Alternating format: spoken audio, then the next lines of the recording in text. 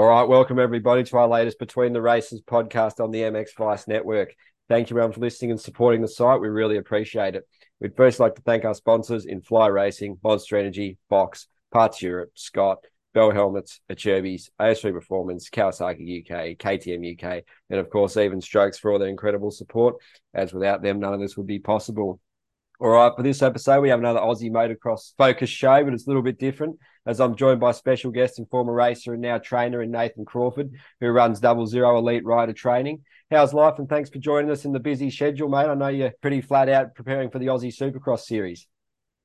Yeah, thanks very much for bringing us on. We're at the moment we've been working on tracks, and then we just had a week off, and we start this week with a new program for Supercross, and looking forward to getting to the track tomorrow and getting everyone sorted.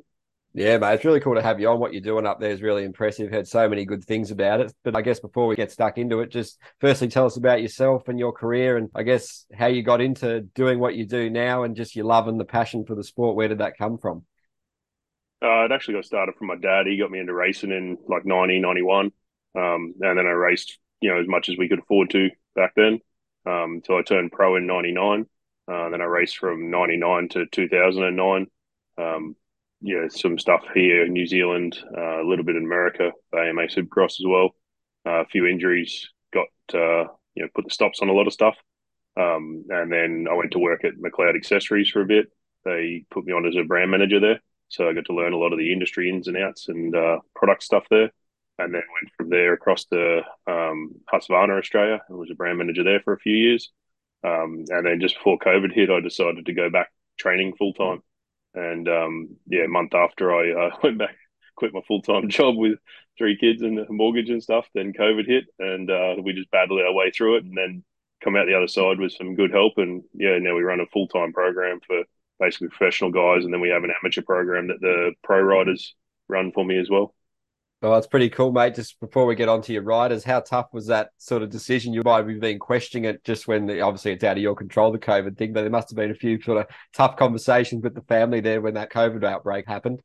Yeah, well, obviously no one's seen it coming, so it put a lot of stress on. But I was lucky, from my riding career up here, we had some hidden tracks and stuff where people were happy for me to go and use them. With one or two kids just to keep the income rolling in every week and stuff like that. So we're pretty lucky in Queensland. I guess if we're in New South Wales or Victoria, it was a little worse than that. And I know a lot of the boys down there got stuck at home and with no income. So we're pretty lucky to be in Queensland, I guess. Yeah, mate, awesome to hear that because, it was certainly a tough time for a lot of people. And so, just tell us about the stable of riders. You've got a really cool group of guys, a nice blend of youth and experience.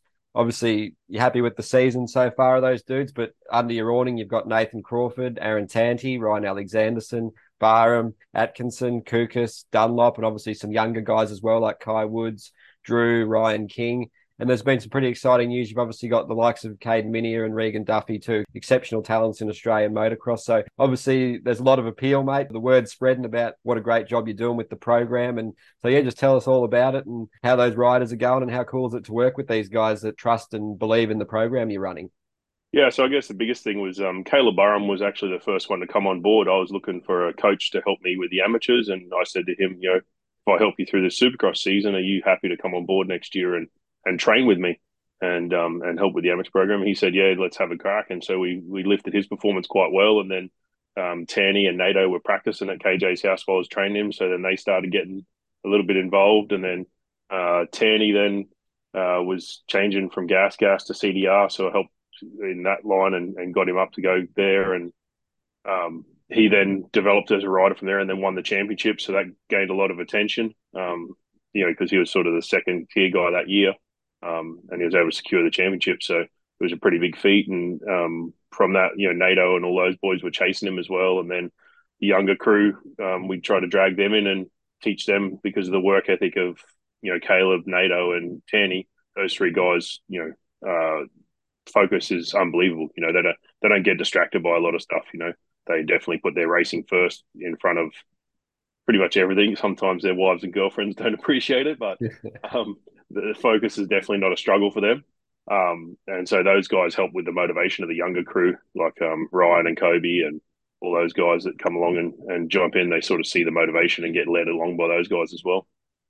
Yeah, pretty cool. Must be satisfying seeing all that sort of hard work pay off for those guys and yourself because, yeah, it's definitely a great inspiration to those younger kids, which you have plenty of. So I guess you feel a lot of satisfaction for it. And, they definitely in interviews they do, they're very grateful for all you do. And some of the guys I've spoken to have really mentioned what an integral part you've been. So it must be pretty cool to, I guess, this time of year, especially with the motocross season just finishing, I guess, pretty cool to reflect and look back on that, mate.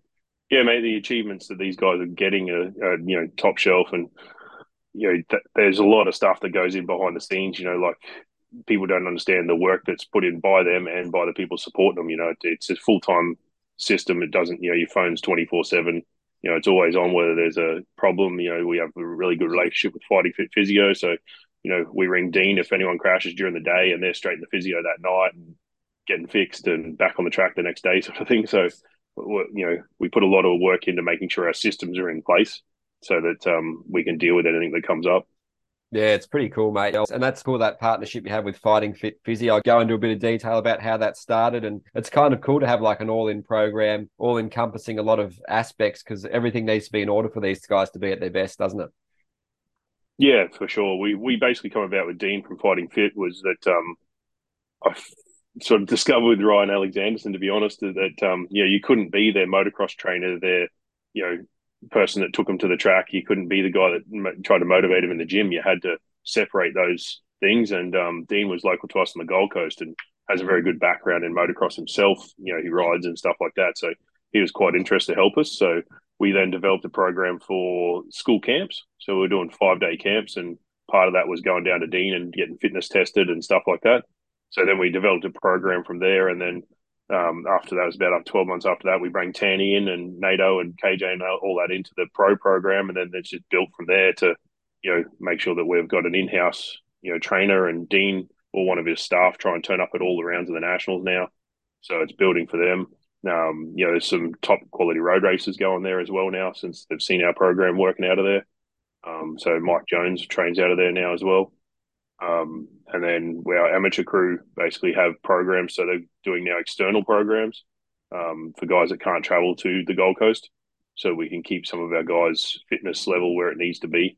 Because I don't think people really understand that, you can get massive gains on the bike, but you can't sustain them if you don't have the strength and, cardio to make that match. Yeah, it's so important on and off the bike, mate. Looks like you've got all bases covered, that's for sure. And I guess it covers a lot of things like nutrition and diet and hydration and getting enough sleep, things like that. It's so important as well. All these things they all intertwine and they all sort of make the best athlete possible because you even hear the boss at some of the GP rounds and the junior kids, the diets aren't what they should be. And just everywhere in any sport, people just need to get on top of things like that. So I guess that's something else that gets taught as well. And they need to sort of just really be so disciplined in everything they do, don't they, to reach the performance level they desire, don't they? Yeah, exactly. And there's actually a company that work with Fighting Fit with the dietitians and stuff, and they can actually blend you a meal for what you want to do. So you can have custom meals pre-done. So some of the boys utilize that. Some of the boys are sponsored by U Foods, things like that. So that, at the track, their hydration and nutrition is just as good as if they're at home. Yeah, that's really cool, mate. And just how do you go about organizing tracks? Obviously, you'd be flat out getting everything in a row so these guys can turn up and do their thing. But you obviously have some great partners and sponsors that help you out and make everything happen. And I guess just the benefits of having so many resources around you and I guess the hard work as well, scheduling it all. But you're just trying to make a streamlined program so there's not too much time wasted traveling and downtime because, every day is important, isn't it, to make gains and learn and improve, isn't it? Yeah, we're really lucky up here. We have quite a few ride parks and clubs that are quite willing to work with us and understand what sort of business model we're running, because it's not the standard business model of afternoon coaching a lot of the time and amateurs. So yeah, once they started understanding that, Willowbank MX, they put on a good show for us, and what used to do Willowbank Wednesdays to try and help us out. QMP, they are also quite helpful. Then basically the Coolum Club and Matt and that president there, he's gone above and beyond to make sure that we could get onto Coolum when we could. The rain was the thing mainly stopping us there. And then we have some private tracks that guys like Jaffa from Tattoo Racing, he puts in the hard yards. He goes out and waters the track and preps it the day before just because he enjoys the boys training there and likes to watch them the next day dragging bars through ruts and stuff like that. So, it definitely helps having enthusiasts like that behind what we're trying to do. Yeah, that's pretty cool, mate. And what are some of the challenges you've found, obviously, with the program? There's probably got some guys working full time and managing things as well, and you have some guys you help remotely. So, just for your perspective, what are a lot of the key challenges you face? Like anybody, mate, it's just time juggling. So Yeah. it's making sure that you're always effective. Like I know when we first started speaking about doing this podcast, I was in a Bobcat talking to you about that, and we're always sort of active. So it's you're doing more than one thing at a time. The biggest one for us is the challenge of the tracks and the travel time between the tracks. So we're unlucky in Southeast Queensland to not have many sand tracks. So to do that, there's a lot of prep work has to go in. We have one track out near Atkinson Dam, Wyatt's place, and we spent, his uncle spent the whole day before the day we go and ride there in the water truck for us, and give him a cart and a gold, and he's happy as, and sign a few posters for his son. But it's just such a demanding sport on the bike, off the bike, and then being planned and organised enough to be able to take a crew there. Yeah. We guess with 8 or 10 riders now in our pro crew, we kind of struggle to a lot of private facilities in noise. Yep. So is a problem. So we have to sort of split things up and do different things. But Caleb Burham, I guess, helps me with that as well. When I'm not there for something, he can always take over and run things so that we can get 2 tracks running some days and things like that. So we might be split as a group but running the same program. Yep. So to try and juggle it all. But yeah, and my wife helps with admin quite a bit. So that helps quite a lot. She started doing that this year. So before that, it was sort of pretty hectic trying to do all the permits and stuff like that as well. Oh, mate, there's so many moving parts and so much to consider. Just to touch on tracks closing down, it was pretty sad to see Coolum go a few weeks ago, mate. Just your thoughts on that. Obviously, another training place you can't go to now as well, but it was a great race to finish the season, mate. So just your take on it? Yeah, it's super unfortunate. Coolum's one of the only sand tracks in Southeast Queensland. So not only that disappearing, the work that goes in behind the scenes by the club and Matt Holliday is one of the driving forces there, and he puts in a lot of his own time and passion, and they get to the point where now they're putting in or put in all this work to now just have the council say you're done. Yeah. And they don't find a new facility for you. They don't try and find land for you. They don't help you with anything else. I think the Coolum community's going to find it a bit different. As much as they like to whinge about the noise, the money that's generated by the time the races come in. We have Queensland titles there, Sunshine's Date Series there. You're bringing thousands of people to the area, spending money on fuel, food, accommodation. Friday, Saturday, Sunday. It's probably the same sort of trade as a school holidays. And they're going to miss those 5 or 6 times a year that happens. So I think the community will struggle a little bit in that return. They don't understand it until it's gone. Yeah, it's sad because obviously you hear a lot of things in Europe, obviously the dense population and the sprawl of it. Yeah, a lot of tracks facing the similar issues. And it is sad because, the sport where you want to try and get as many eyes on it as possible because it is such an amazing sport. And being in a place like that that's so close to so many people, over the years it would have got, thousands of kids into motocross because a lot of kids that live in the city aren't really exposed to it and they don't know how awesome it is. So it'll be definitely a bit of a hit for the local area, mate. So yeah, well said and good to get your thoughts on it. But yeah, back to the training, I guess. What advice do you have for the kids that you bring on? Obviously, a lot of the work is them. They've got to want to do it. They've got to put the work in. They've got to commit to it, like we were talking before we started, because you can't be there every second to guide them. They have to really have that desire from within, don't they? Yeah, exactly. It's really easy to become, as a trainer, more like their dad or mother that's tried to help them along the way. You can turn into the nagging parent, I guess, for lack of better words. So you just become the nagging trainer. So, the guys that are committed, you don't have to ring them of a morning to get them out of bed. They're already up, And that's, I guess, with our crew that we have, those older guys like Tanny and Nato and Caleb, that they show that determination. So it's probably easier to see that, when they would go practicing during the week and some of the younger guys might hang on the back of them for a lap or two and then fade off. And then, they talk afterwards, oh, I had you for a couple laps, I had your pace for a couple laps. And the boys would just start laughing at them, and say, yeah, you did, but races aren't a couple of laps, and then that motivates them to go home and go to bed earlier and get off their phones more, That's probably the biggest downfall with today's society of youth is that the phone time is ridiculous. Like we quite often have, we call it a discussion at the start of training and when there's been disappointment, like after QMP, my crew when we went to train, they underperformed at QMP for a lot of them. So we had a meeting Tuesday morning, and the first thing was pull your phone out. Now, you can't tell me you're committed if there's more screen time there than the hours you put into training every week. Yep. So, that takes a lot of them to not get that. Oh, but I was just relaxing and, I was on Facebook for an hour and a half every day, or Insta or whatever it might be. TikTok, I guess, is a big one now, but, they're burning 3 or 4 hours a day on those things and they think it doesn't mean anything. Once they realize that it actually just takes away your focus and adds to your brain strain, your body's actually not recovering when you're doing that as much as they think it is. You're not getting it to relax. So commitment to being disciplined in all aspects. And the saying we always have is that if you want to be normal, then choose a normal thing to do. So go to work, do your things. If you want to be elite at what you do, you have to make sacrifices, and those become about social commitments, screen time, all that sort of stuff, dietary requirements. So if you're missing one of those pieces, you miss the performance on race day. So the commitment is number one. You got to be self-motivated. You got to get the right people behind you. And then once you have that, it's about how much drive you've got, my guys know that if there's a problem or there's something going on that they, even some of them just overthink. So, they'll ring me at 8 o'clock at night, because they're just overthinking stuff. And we calm them down and get them sorted. And that's just part of being their trainer, but at that level, you've got to make sure that you're mentally, stimulated and you're mentally prepared.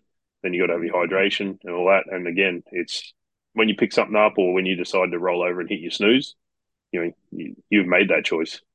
So you need to live with it and then adjust. And that's probably the biggest thing. A lot of them don't look at what the mistakes are. Yeah, that's So pretty cool, mate. The accountability and I guess being responsible for your actions and your decisions is definitely a good thing to instill into anyone, not just athletes. So, and it must be cool for those younger guys having those, like you said, yourself and those elite guys like Crawford and Townie setting the standard, kind of no bullshit policy. And sort of, do you have any issues with the competition on the track? Obviously, you hear a lot of stuff in America and various places about those facilities, how, it's almost breeding that sort of aggression. Who's the top dog?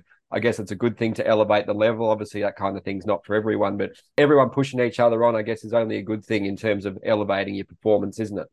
exactly. And, I try and explain to my guys, you can do the same training, but, on race day when the gate drops, you could be in 20th and he could be in third or whatever it might be. And, what you did during the week didn't influence that gate drop. Is what you did. Do you mean? So you got to be accountable for your actions. That's what a lot of people, I think, get beat up in their ego is that they go to the track and they go, I was the same speed as this guy during the week. Yeah, but you gated in eighth and he hole shotted. You weren't going 3 seconds a lap faster than to be able to run him down. So, that's your accountability on the gate drop or being prepared the right ways for those. And that's, training together, the intensity is so high, it's only really a couple of the younger kids that worry about that. Most of our crew know, okay, yeah, I'm second off today, I'm 3 off tomorrow, or it's whatever. After warm up, some of them come in from warm up and, they go and sit by themselves, and everyone knows, or just leave them be. They want to think about what they're doing better and stuff like that. And then they come back out and they're firing. They've found 3 seconds a lap just in mentally preparing themselves better when they've got there, one of the big things we changed was a work on your bike policy. So we found that a lot of them were coming to the track because they're riding back to back and day on end, and they got gym in between and cycling and all sorts of recovery stuff. They were riding, washing their bike, next morning turning up, working on their bike before we start warm up. So we cancelled that policy out. So you can't do bike work on the morning of. You must do it the day before. And we found that just in that little bit of structure, it stopped them from being so flustered in the morning. So their warm ups became better and things like that, because on race day, they don't have that. Most of them have mechanics. Yep. So, you've got to make sure that you're simulating what you're doing as well. Yeah, that's pretty cool. I definitely appreciate that sort of guidance too, because organization and time management is what you do to make it happen for them. So, you probably expect it's the least they can sort of give in return to maximize their training days. And like you said, getting gate drops and stuff, you can't replicate that every weekend. So I guess having a program like yours is kind of the next best thing, where they're always going through different, stages of adversity if they're not fast enough, if they're, not feeling well enough, fighting through various things and just trying to compete every day and show up. It certainly builds a pretty strong individual, doesn't it? It does. And the other thing is too, that's where Fighting Fit comes into play as well. So we got them at the gym, they're competing against each other at the gym. You know what I Yeah. mean? So there's a lot of data now that comes out from new stuff about that. They can map the power. So when someone's doing, let's say, a squat jump, they can map the power and it's on an iPad and it charts it for you. So the next person jumps in and they've got a gauge of where they want to do. So like Tanny has really strong legs, so the other boys are always chasing that. Then upper body NATO might have something better than him. And then one of the other exercises, Ryan or that might be better than the other boys. So there's always a gauge there as well, like accountability. So because that fighting fit, Renee or Dean is always supervising the program, so they're never sort of at the gym without someone watching what's going on. Yeah, it must be good for the guys to have putting all that work in to have sort of see a tangible, evidence of their improvement and to measure how far they've come and to look back and know there's always more room for growth. And I just wanted to quickly ask you about that Tanti issue. Obviously, when he got caught up in that issue with the lappers, when he'd done all the hard work to put himself in an excellent position, I guess that must be a real knock after all the stuff that gets done in preparation and, for the race weekends and something like that to happen. It must be a real heartbreaker. Yeah, it was actually right in front of us. So where I'd set up for the day, it was the corner right before the finish line, and we were there with our quick shades. And Tony had 3 or 4 quick shades full of family right there as well. Yeah. Um, we know it wasn't intentional, but I guess when the blue flag waves 2 or 3 positions before that, you expect that they understand someone's coming. And I guess for some of the people, and I know that some of the privateers work and parents still help fund it and stuff like that, but someone like Tanny, it's his full-time job. So people don't understand how much that actually cost him on the day and cost him throughout the championship. So he essentially lost the day. He probably would have got second or third on the podium for the day. So that's a range of money, and then it cost him for third in the championship as well because he didn't perform very well at Coolum. So that's another bonus that he's lost out on there as well. Which is not 100% fault on the lapper, but there's got to be some accountability for it, and I think MA have to do something about that as well. Like there has to be some sort of better regulator of what's going on, and they're lapping guys 8 minutes into the 25-minute moto, Mm. and there wasn't like a first turn pile up or stuff like that where sometimes that occurs, but if you're getting lapped that fast into the race, then MA need to look at it and go, oh, we better off only having 30 gates available, and having 30 quality people that aren't getting lapped that early and have a bit more experience, and maybe put in like they have a MX3 class in the Prime X, but there's no development class at those races for guys that want to become professionals. So Mm. you might be 19 years old and you started late in the sport and you're an A grade local club guy. Well, you may not want to sit on the gate with the other boys that do it for a living, Yeah. but you still want to race in that environment. So I think that would be a better idea, having a development class at those Prime X races so that they could have those sorts of things, so where it might be open to, 250 and 450 guys, but, you have to be, you're not quite ready to be there, but you're ready to ride those tracks. Yeah. And That's it pretty might cool. And not be obviously maybe shorter motos, that kind of thing. yeah. It might be a 20-minute moto. You might get 2 motos for the day. They even, when they do the double headers, they might only actually ride on Saturday. Yeah. And stuff like that. But it gets more people to that environment, teaches them about it. Because what a lot of people don't understand is the pressure that goes on. The time schedule. You have to be there on time. You have to be there the day before the race for riders briefing. So there's a lot of stuff that goes into it, and learning it. While you're stressing about being on the gate with professional riders, you have to have some sort of lead in. It would be a much better idea. Yeah, well said, mate. I hope someone consults you about some of these ideas just to streamline them and make it better for everyone. That's the aim of the whole thing. So it's an improvement across the board. But just your opinion on the state of the sport in Australia. Obviously, things are pretty good. The TV package is really well run. It's on a pay TV and obviously free to air TV. So it's lots of access, lots of eyeballs have the ability to watch it. I guess some of the downsides, with the motocross schedule is the gap in the schedule, like that 7-week one we had before the last couple. But yeah, it's good. The MX1, MX2, MX3 classes are really stacked. So much talent coming through them. But yeah, just you're happy with how it's all going and just, I guess, the things you like and the things that maybe could work on a bit of improvement, even though it's obviously easier said than done. And they do a good job with the logistics and the resources they have, don't they?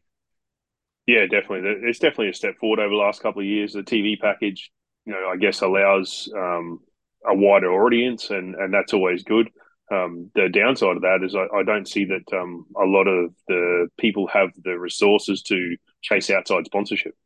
So I think the downside of our sport is that people are always chasing sponsorship from the industry, and the industry is not big enough to fuel that. So the cost of running, most other companies, if you look at anything else for go-karts or, development series for those sorts of things, they're always got, a corporation behind them. No matter how big the corporate, it might be a smaller corporation, but their insurance or their, something like that to try and generate some income. I think that's what MA need to start looking at is how do they promote the series to more corporations to get better advertising, and that advertising money might be used for free entries for privateers, or to reduce the cost, up the prize money, whatever it might be, to try and do that. And I think that would work much better now that they've got that TV coverage stuff. It's presentable. The advertising's really well. The signs around the track are really well done. All that sort of stuff works quite well for them now. So I think the next phase of that is trying to get better marketing behind it. So, but the series is run. The classes are pretty full. MX3 definitely. They're starting out with 60 and 70 riders and having to cut down to 40. So that's definitely working well. The depth within the other classes is getting better. There was quite a while there. There's sort of top 5 guys in a massive hole, and then sort of guys racing from 5th to 15th. Now that's sort of stabilizing, and the speeds coming up for those top sort of 15, 20 in each class are quite competitive. But overall for the series, I think they need to look at their structure just in terms of dates. What they're targeting towards, because race teams have budgets, financial years. So the financial year falls in between that stuff, where a lot of people don't understand that. For a race team, they're using budgets from 2 different years, and like COVID, where sales went up, their budgets may have increased, but now sales are declining again. Their budget for the end of the year might be a little bit smaller than how they started the year. So I think MA need to look at maybe running a series where they do, 2 rounds back to back. So they might go to New South Wales for 2 weekends in a row, then have a 3-week break, then go to Victoria for 2 weekends in a row, have a 3-week break. That would allow the privateers to work those 3 weeks, travel for 2, come back, work again. And those 3 weeks in between, you let them host the state races. So you still get the race practice, but you don't have the travel involved.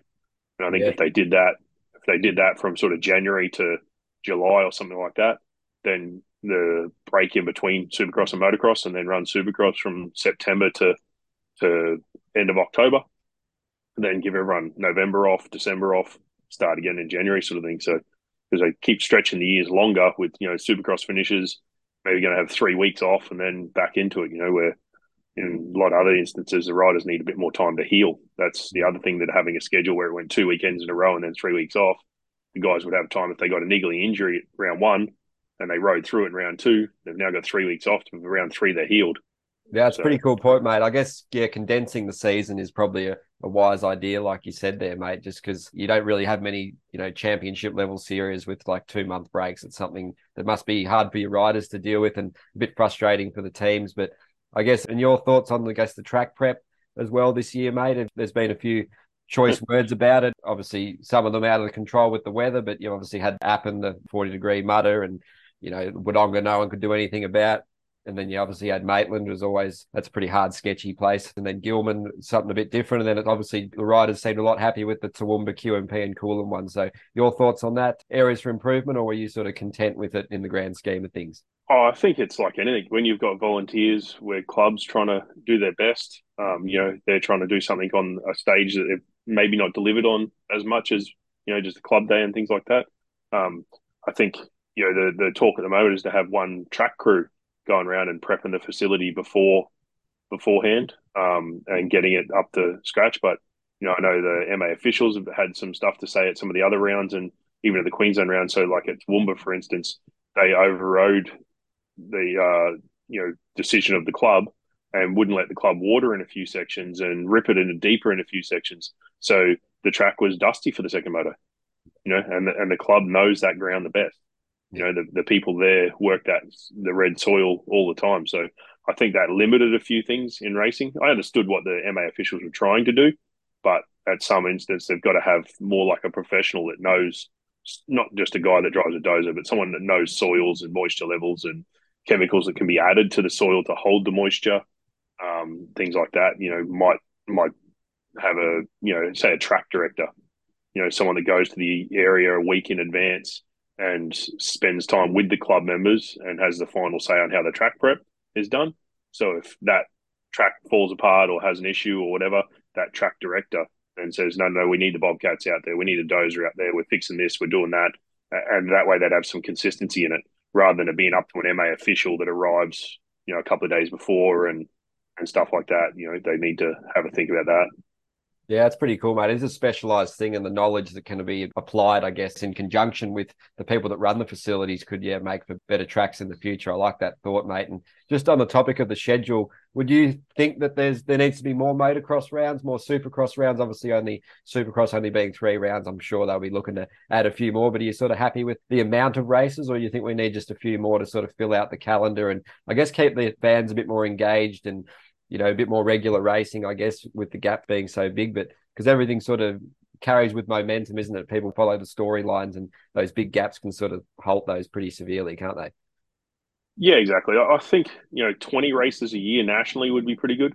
So whether that's, 10 motocross, 10 supercross, 12 motocross, 6 supercross, I think they could also look at, affordability for the motocross series could be running double rounds at a few areas.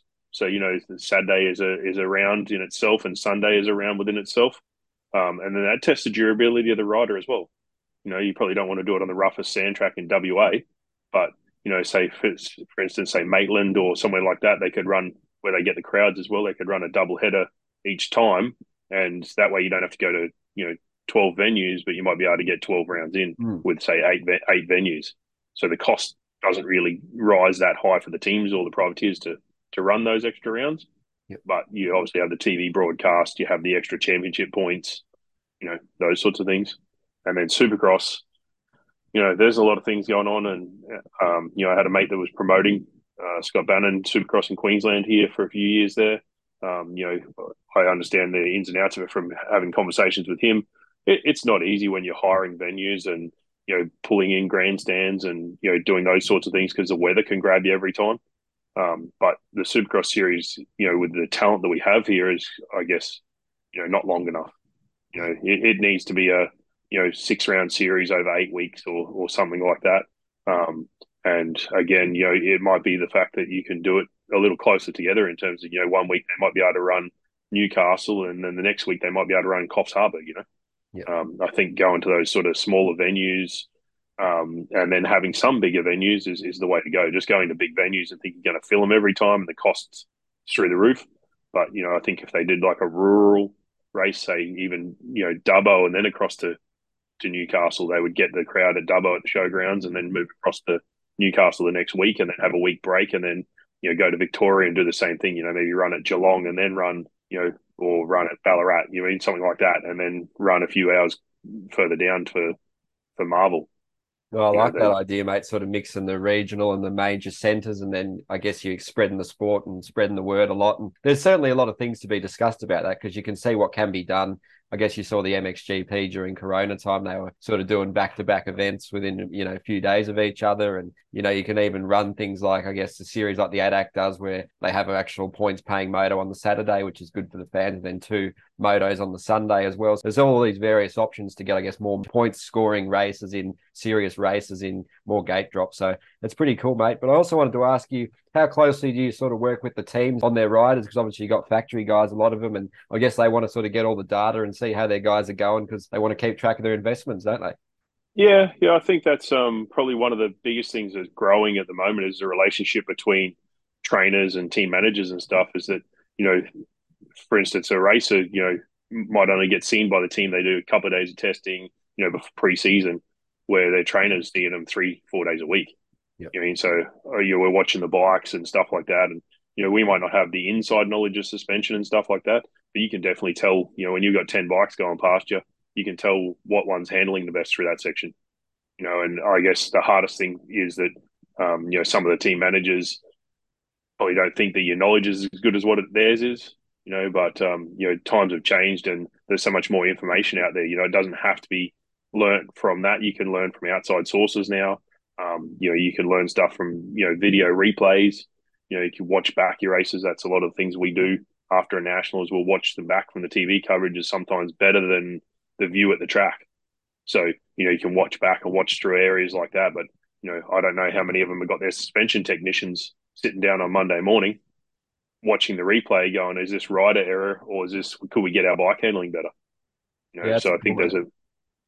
it's a big role to play there is development. But, I have a partnership with the KDM group.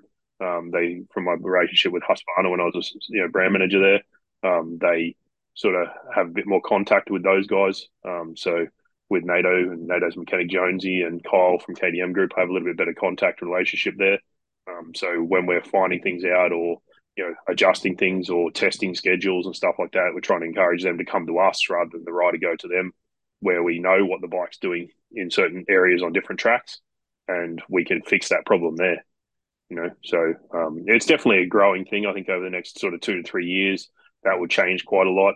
Um, I different personalities don't always mix as well, so professionalism sort of comes on board. So it's a different thing to mix with. I'm not saying I was the easiest person to deal with when I raced either. So I might have stepped on some toes and stuff like that when I was doing it professionally. So when they come and see you as a trainer, they might have a preconceived opinion. But it's very different now. We work as a different structure, and we're not in that developed race environment where you're under high pressure. Yeah, it's pretty cool, mate. Obviously, the parameters shift, and you shift as well with what you're doing. So it's pretty cool, mate. And it's cool to hear all those fine margins that they all combine and they make your athletes better, make you better as a trainer. I wanted to ask, I guess, are you always sort of looking at other training facilities and overseas in Australia? Or do you share ideas? Are you all trying to sort of elevate the training game? I guess it's pretty cool. You see stuff like the Baker's Factory in America, what Star Racing's doing, MTF. And even in Australia, got the Beaton's Pro Formula and Ford Dale that set up as well. So I guess it's pretty cool you see these kind of things developing. And I guess it's kind of a necessary thing in the sport where you just get so much track time against sometimes your competition, your teammates, other riders in other classes. It just sort of is a streamlined process. And even with like MXGP with Kenny Van Duren with the cool program, he does a lot with the Yamaha guys. So yeah, just your thoughts on that and sort of, I guess you're always searching to be better, aren't you? Yeah, it's intellectual data. You're trying to find it, and you're looking for where your stuff falls down and where other people's might be having success and things like that. We try not to look at too much at other people's programs here within Australia because they see it as competition and that. But so we try and stick to what we're doing. But we look at rider development and things like that through different sources. I was lucky enough last year. I trained a young kid from North Queensland, Heath Fisher, and his dad took me over to Loretta's. So we did a couple of weeks over there and looked at the Loretta's scale and talked to some trainers over there and got to meet people like Ezra Lusk and things like that. And that was really cool in terms of that sort of thing. You got to see a different scale of stuff. We did a little bit at MTF, we did a little bit at GPF, just seeing different structures like that and the way they run things and volume, I guess, of what they're doing. So I guess in Australia versus America, the ride time, they like to ride a lot more in America, which increase a lot of things, not only risk of falls, but an injury, but bike costing. Yeah. They tend to have there's no factor into you need to do 12 hours on your hour meter or a week over there, and there's no factor into that means your bike's being rebuilt every 2 weeks. Yeah. And that's 2.5, 3 grand to get a 4-stroke rebuilt after 25 hours. So Yeah. you know there's a massive cost involved in that stuff. So we look into those sorts of things and look at quantity versus quality, I guess, is the biggest thing. But again, we look at different things like the luxury of stuff. We're working with Dean at Fighting Fit. I'll find a problem like last year. It was that we're finding that the riders were packing, so like a shock, but with their legs as they're going through the whoops, they're actually getting lower on the back of the bike. So they're squatting and not returning to full stretch. Yeah. So we worked on that in the gym to fix that on the bike. So I think we look at things a little bit different to what others might do. Pretty analytical, mate. It's pretty cool to see that. That's sort of everything from your body position on the bike and the bike all gets looked at. And I guess you'd be pretty happy with how you compared, against other training programs just being over there. It looks like you're running a pretty good ship, mate. So would have probably reinforced the ideas that what you're doing is correct and is working. Yeah. We got some data from over there. We got some things to test back here. We're also, accountability. So if we're going wrong, I talk with my crew. We decide on, hey, what are your thoughts on this? We have, I guess, brainstorming meetings with the the top guys that train for me as well, because Caleb, Aaron, and NATO, they train my amateur crew. So we're always having discussions. We've found that when they're training those amateurs, it's actually reinforcing what they need to be doing on the bike. Yep. So it's actually helping them with their riding as well, because then they've got to demonstrate it to somebody. They've got to slow it down and still be able to demonstrate it so that the kid can see it, explain the thought processes that go behind it. So, we've found that that's quite a good asset to our riders as well. So we're bringing in other ones like, Zane Dunlop, who's starting training with us as well. So he's going to start running some local club coaching stuff and things like that. So we're building that background and knowledge, and then we're going to start an online program at that level, the base sort of club level stuff, so that the boys have another aspect of, marketing as well. They see that they're sponsors and that our sponsors are always getting that little bit extra. Yeah, it's cool, mate. Obviously, the fundamentals always need to be reinforced, like you said. And these guys, no matter how good you are at anything, you never stop learning, do you, mate? And that's pretty exciting to hear about the online stuff you're getting into. Obviously, I believe Mitch Evans, Aussie racer, doing well in MXGP, and over the last few years shown what a great talent he is. I believe he's getting into doing something similar. So I guess it's all good for Aussie motocross having all these resources, I guess, as long as it's done well and in a professional and, proven effective manner, isn't it? Yeah, I think the online thing's always been a hard thing. I don't think you'll get an elite program online, but you'll get a base program that you can't be everywhere. So do you know what I mean? Like, information is key. I see a lot of club coaches start, a kid on a Pee-wee 50, and they're saying to him, "Oh, mate, you need to ride on your toes." Like they're giving these techniques that are, take years of development and body development as well. We sort of argue this point all the time. If you don't have the calf strength to ride on your toes, then you're just going to sink your heels, lock your ankles out, and then not have the actual flexibility or in that lockout ankle position. You might as well be standing on your balls of your feet, because you've taken away the flexibility of having that extra flex point. Yeah. So, that's what we want to try and do, is build a base program that sort of lets people develop over a number of, 6-week blocks that allow them to unlock as their riding develops. They unlock the next phase. They're not worried about what's the next phase. I think in our sport, a lot of people rush to, oh, I want to do what the pros are doing. Well, you can't do that because you don't have the base gym program. You don't have the cycling program. You don't have the dietary requirements to last that long in that riding position. So that's what I don't think a lot of, baseline coaches, they just want to, oh, I'll teach you this, I'll teach you that. They want to try and give out all this information, and it might be not incorrect, but just incorrect for that particular rider, at their level. So yeah, there's so I many think things that's to take into consideration, like physical limitations, like you said, mate, and getting that groundwork of fitness to be able to actually achieve what you're, trying to tell people to do. There needs to be so much in the background and just progression before you get to it. That's a pretty cool point, mate. Yeah. People just want to get to the end result, and the end result doesn't come without all the basic stuff. So, I think that's what we've focused on, and we've proven that, we might not have the guy throwing the biggest scrubs on the track, but it doesn't matter if he's holding the trophy at the end of the day and he didn't scrub the finish line. Yeah, that's it, mate. It's framework making these guys success and to have that technical base as well, which obviously breeds speed in the long run. But yeah, I wanted to get your thoughts on some of the cool riding styles you see out there. Obviously, the Lawrence brothers make it look easy, poetry in motion. But like we were saying, there's so much work that's gone in over the years to make that happen. And then I guess contrast that with someone like Hayden Deegan, who's a real hard charger. Doesn't mind the back stepping out, doesn't mind being pretty loose on the bike and throwing those big whips and scrubs and stuff. So very contrasting. It works for both of them. But yeah, just your thoughts on those two. Obviously the Lawrence brothers, Jet, for instance, got to learn from Hunter. The dad, Darren, did a lot of work in the background. He wasn't just standing there letting them do laps. He was always getting data as well. I think the biggest thing that you see with those guys is the way that they ride the bike is efficient. Yep. Do you know what I mean? There's a lot of small movements coming to save energy, to keep the bike grounded, to, those sorts of things, where I guess Deegan's style is more hang it out, and I wouldn't say hope, but because they're riding enough, they're doing a lot of hours on the hour meter a week. Throwing scrubs like that, if they're doing that all week, is efficient to them. Do you know what I mean? But I just don't think that the longevity. I think the Lawrence brothers' techniques will have longevity, and if they need to lift a little, they're going to do it at a lower risk. So if they need to increase their speed for that day because they're a little bit off the pace or whatever it might be, they can do it. Where when you've got someone that's hanging it out, every week to lift, they generally, going to lay on the ground instead, because they've already found where the limit is. That's what they're riding at. Yeah, it's pretty cool, mate. I like to hear that. And I just wanted to also ask you, with you being set up in Queensland, it gets very hot, nice weather all year round, but especially in the summers. How do you sort of tailor your training programs to that? And also, how important is that off-season training block to prepare the guys for the rest of the season? Talking to Adam Sterry about that, just obviously it's winter for them a lot of the time. And he said it's really is important to build that base and that groundwork to really excel during the season. Do you find that too? Yeah, the off season always gives you a good opportunity to work on your weaknesses from the season before, whether that's injury that needs to be restructured in the gym with your training program, getting your back balanced on the bike from those injuries. I think that's what during the season a lot of people don't understand that most of the riders have something niggling them, Yeah. and they adjust their technique to counter for that. Sometimes positive, sometimes negative. So you have to then readjust that. Once the injury's gone away, they've been riding with that injury for 6 to 12 weeks. That just becomes their new technique. So then you've got to iron those things out to get away from that because their efficiency is not there.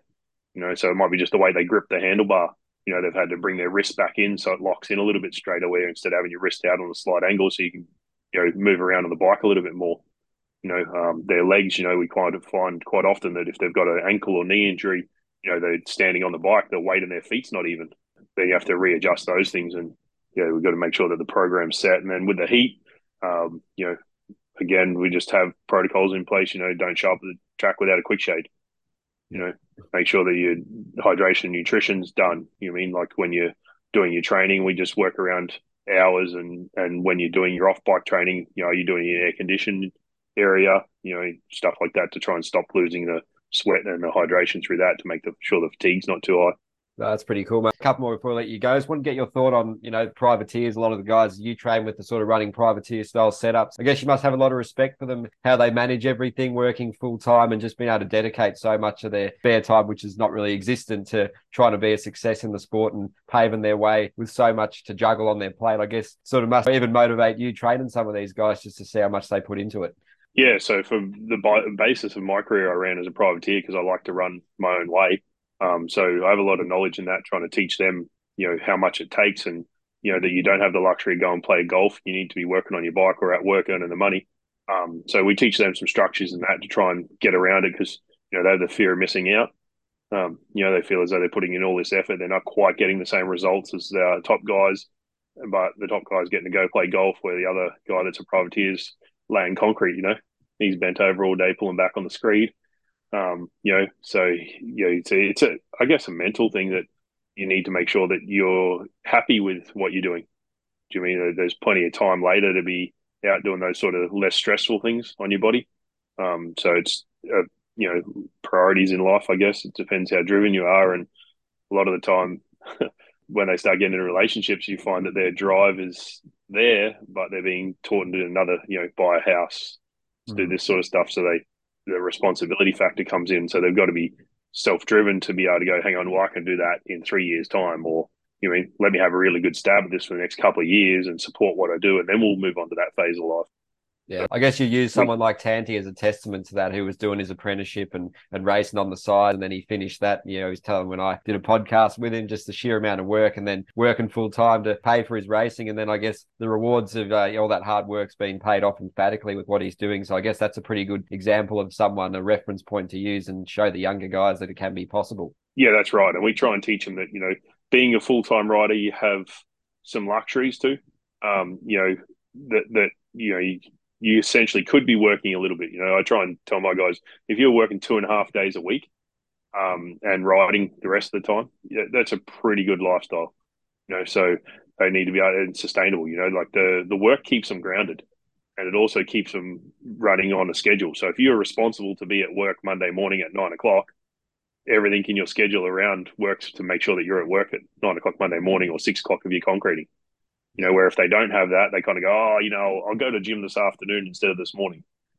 And they burn a day, and then they miss a training session, and then they get out of routine, and then they turn up at the track late, and then it all just starts to unravel for them. So being structured from, when you wake up to when you go to sleep, having all those times done makes the big difference. And then having good examples like Tanny and the boys, showing that that's what they've done. They kind of, and they're happy to share that advice too. That's probably one of the biggest things that, they don't say, I got there because I did this, they say, hey, I'm here now, but so I'm trying to enjoy that from the hard work we've done over the last 5, 6 years to get to that point. Yep. but they don't tell everyone it's a dream. Like we quite often the factory tire conversation comes up in terms of the boys that got factory tires and the other boys don't, and they're struggling on a part of the track, and the factory tire thing comes up, and Tanny will turn around and say, "Hey, hang on a sec. I only had factory tires for the last 2 years. Yeah. Before that, I didn't sit on the side of the track sooking that someone else was going around the track faster than me because he had factory tires on. I just try to figure out how I need to ride the bike better." And Yeah. then that kind of pulls everyone back in, and the sooking stops, and the motivation level goes up, and they get back out there. Yeah, come out with a bit of a chip on the shoulder, mate, to sort of improve and show that they can still do it without that sort of resource. But it's pretty cool, mate. I was going to ask, how do you manage trying to keep things fun? Obviously, it's a pretty heavy environment, pretty brutal in a lot of ways, these training programs. But do you try and sort of keep things fun and keep the guys sort of laughing throughout the day? Because I guess that's pretty important as well. That's probably one of my biggest downfalls, to be honest. I've had to learn that the hard way because I didn't see, the fun for me is when you hold the trophy at the end of the day, or the result comes. So that's something that I guess Tanny's actually, Tanny and Caleb Barham have had a big influence on, not making it more fun, but just calming the intensity down some weeks. Because I get overexcited about stuff and want to make sure that this is done, and there's none of this done, and there's none of that done, and no one's out sleeping, out till 11 o'clock at dinner dates, and stuff like this on a week that we're training, and then it's hooking that they're tired the next morning at the track. So they help me a lot with that sort of stuff because I just want to keep them grinding. Yeah. But yeah, we've learned what it takes, and learn about a lot about their bodies and stuff like that as well. So they'll take heart rate data in the morning, and that'll tell us, who's ready to train and who needs to back it down for the day. So we try and use on those analytics as well. So to make sure that we, someone else might be having a bit of fun, and then some other times too, we'll pull people in early and let them have a little bit of extra rest, and then throw them out in front of the boys for the next one and let them step it up, and it's always fun when you get to lead a few of those guys for a few laps, and then I pull them back in on short moto so they look like they won that moto, Yeah. or that session of training. So, and then fun times we try and do off the bike. So a lot of the fun stuff they'll do on a Saturday when I'm not there, or because the risk level comes along to you start throwing big whips and stuff like that. That's a pre-season thing. Yeah. You can increase your risk too high. So.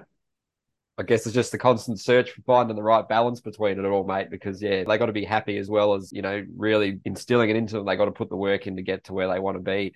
And I guess last one for you, mate. What are the sort of aims for the future of the program, and how excited are you for the season ahead in Supercross and motocross next year for all the guys you're training? I guess it gets to that sort of point where you want to get the guys back racing. It's been a couple of weeks since the last one now. So just the future aims for it all, and how excited are you to get back into training tomorrow, isn't it, with the Supercross?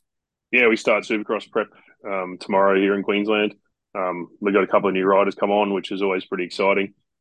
Get to teach them some new things, and they get to learn the structure, whether they like it or not. But we're looking at building, like I said, our amateur program's run by the pros now instead of me. We're looking at online stuff to try and help more people. We're also looking at a basis of, better facilities, working with the tracks better as well to provide better environments for the guys to ride in. And then basically just, trying to build to the point where maybe take on a second trainer. We're going to run a development crew, I guess. So for next year, we'll have MX1, MX2 pro group. And then we'll have a development group, which will be, say, MX3 and top junior lights kids. And they'll ride at similar times or the same sort of venue as the pros, but they may not be in the pro group straight up. They can develop into that pro group. That way we keep the one-on-one attention, there, and we can develop these guys, because we've found that you bring someone in that's, 5-6 seconds a lap slower, we can go backwards. We can turn that person into, they come to the track and they're winning junior races and they're doing all these good things. And then we put them with the pro group and they're running 6-7 seconds a lap slower. And, their rest periods, they turn up later after this, 3-4 laps we've done sprints. They turn up 30 seconds later.